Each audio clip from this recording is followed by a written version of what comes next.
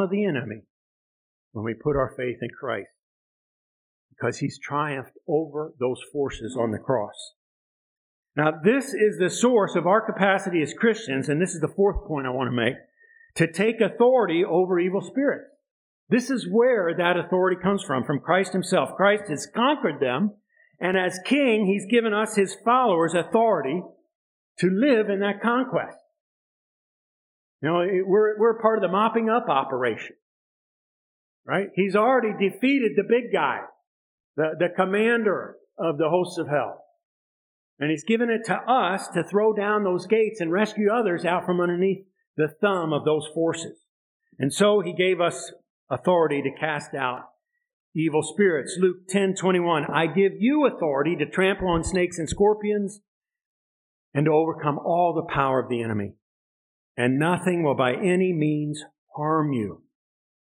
I want you to understand your authority and your protection is Jesus. That's your authority and protection. Jesus Himself. 5.45, and I could say a lot more about each of these things, right? I shared with you before one of my first occasions when in prayer I discerned that there was an evil spirit at work. And for those of you who haven't heard it, I'll tell it to you again. And now, I just want to say from the get-go, this is not anything I expected to hear. Well, we went on a mission trip to India. We came back. One of the girls had an incurable skin disease. She'd been to the doctors, been through a whole bunch of different medicines to try to put an end to it, and nothing was working. And we had a little prayer group of folks who had gone on that mission trip. And as we were praying around the table, I just asked in my mind, I said, Lord, what is this? That's the root of this. And I heard in the spirit a whisper in my conscience. It said, this is an evil spirit. You have to cast it out. Something she picked up in India. And I was like, what? I don't want to do that. I don't want to say that. That just sounds weird. And if you're listening, you're thinking, yes, that does sound weird maybe. But I decided to be obedient. So I said to the girl, I think God has shown me how to pray for you. Will you give me permission to do that? And she said, yes. And so I went over and I just said, in the name of Jesus, I command you, unclean spirit, come out of such and so. And she said right there, she felt something leave her. And she was healed from the skin disease. That was one of my very first opportunities where listening to God, what was going on, what was needed in prayer, I heard the Holy Spirit direct me how to pray for that person and saw instant results because the root cause was demonic. I already knew theoretically, intellectually, the Christian's authority over evil spirits, that we live in this heritage that Jesus has won for us of having authority to cast out evil spirits, but I hadn't done it before. So I was a little bit nervous coming up and saying that out loud. More nervous about what they would think of me. Seriously, isn't that a shame? But that's the truth. But because I was obedient, we saw instant results. And she was healed. Weeks later, I went back and asked her, are you still healed from that? And she said, yes. That's never come back since then. It's gone. Now, glory to God, right? And now I tell you that not just so you can have like, whoa, that was a cool story, but so that you can understand your own authority as believers. Sometimes there is something going on in the spirit realm, and it's evil, and it needs to be directly confronted and expelled. And God's given you authority in Jesus, you who believe in Him, to do that very thing. And if you're open to listening to Him and you realize that that could be an option, then you can move forward and bring victory in that situation. So put that in your pipe and smoke it.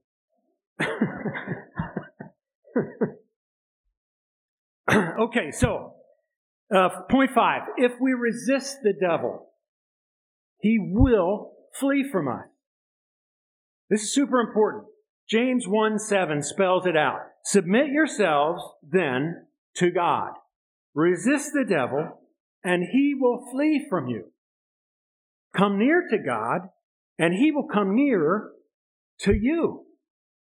I just want you to hear the twofold movement there. Spiritual freedom requires submitting to God. Okay, if you're serving the devil and you try to expel him, that's not going to work.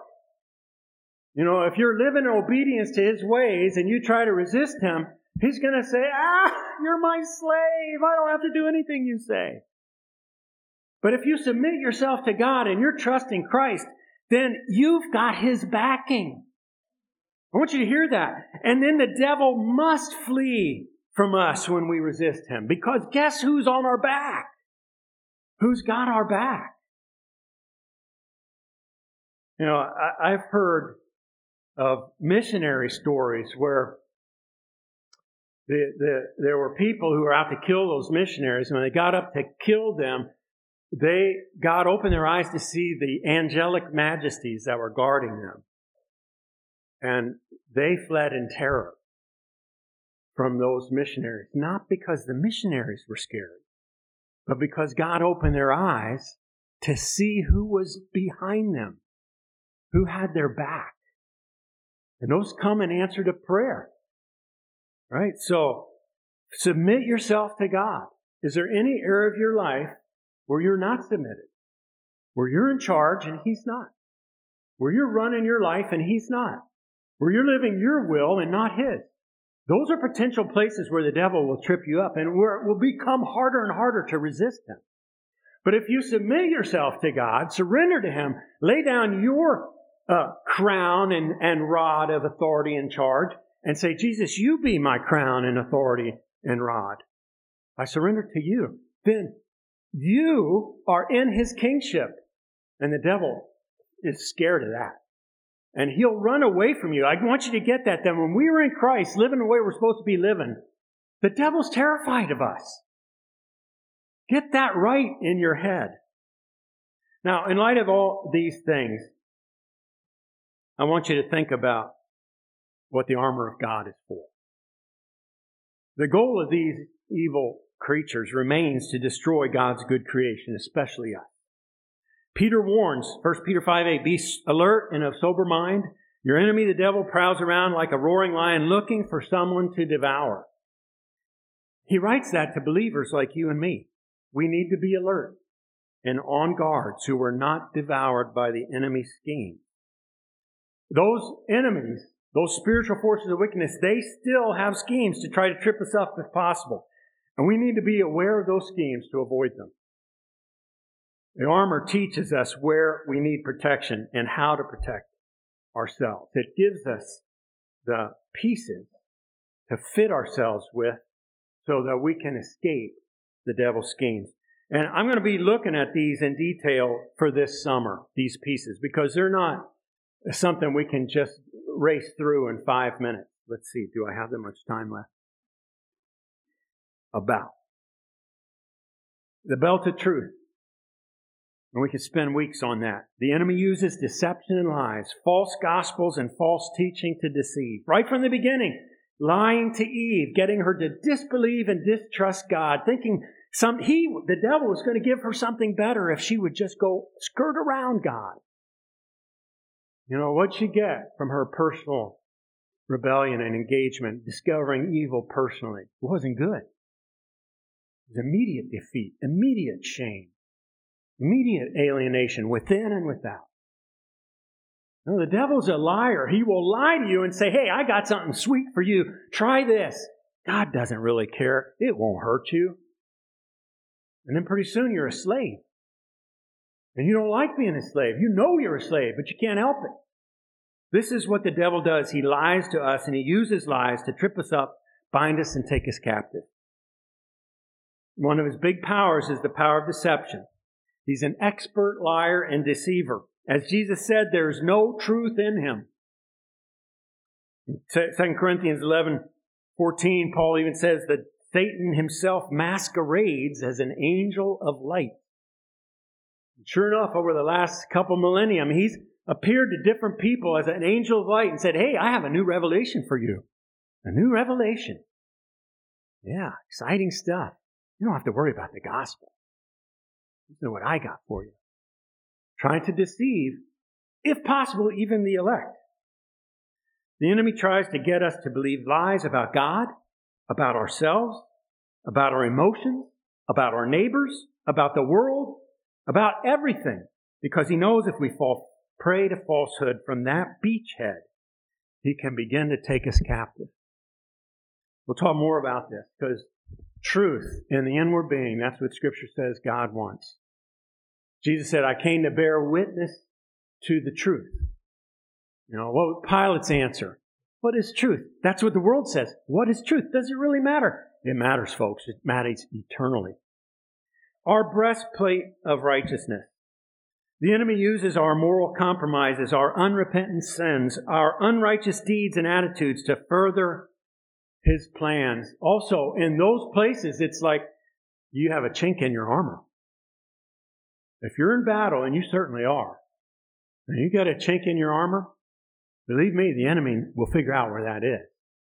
And there, he'll try to stab you. You know, so it's so important that we get rid of all known sin, that we confess and repent of it and ask God to forgive us, so we can be washed clean, and that bit of the armor of righteousness can be restored. So we're not vulnerable in that spot to being attacked. You know, I want to sort of skip ahead here because I want to give us time for communion. There are more pieces of the armor, of course. In the coming weeks, we're going to be looking at them. To be a Christian is to be in this war. In fact, to be human is to be in this war. You look around the planet and you see the forces of evil at work all over the place, all the time, trying to bring destruction and discord and bad things to God's creation, trying to stop people from hearing the gospel, trying to put an end to their lives before they get a chance to. The war is ongoing, but when we are in Christ, we are ultimately on the winning side. You need to hear that and know that this set of beings, their time is short and they know it. You know, some of them are kept in Tartarus, Peter says, waiting for the moment when the final judgment comes, when they'll be thrown into hell. Others have a short time at work here now to test and tempt and try to wreak havoc. But God's kingdom is advancing.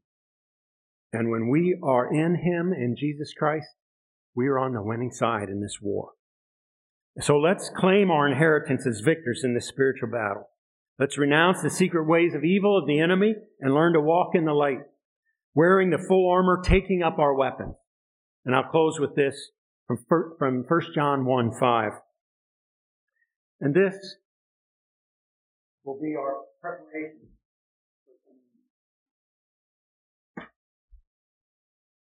This is the message we've heard from Him and declare to you. God is light. In Him there's no darkness at all. If we claim to have fellowship with Him and yet walk in the darkness, we lie and do not live out the truth. But if we walk in the light as He is in the light, we have fellowship with one another. And the blood of Jesus, His Son, purifies us from all sin. If we claim to be without sin, we deceive ourselves, and the truth's not in us. If we confess our sin, He's faithful and just, and will forgive us our sins and purify us from all unrighteousness. Now, this is the promise and true Word of God for us. And part of our spiritual food to get ready for this battle, which we're already in. But God wants us to be effectively on the offense. Not to be on the sidelines, not to be prisoners of war, not to be oblivious and just hold up in our houses like the war is going to rage outside, it'll never come in here. But ready to be on the offense for Jesus. To bring love and freedom, the power of the gospel, wherever God wants us to go. Thank you for listening to Igniting Your Faith. Let God's Word empower your life with new growth that encourages everyone you meet. Igniting Your Faith is copyrighted and published by Dr. Chris Fisher and First Church, Schuylkill Haven, Pennsylvania. Special piano music played by Cindy McClelland.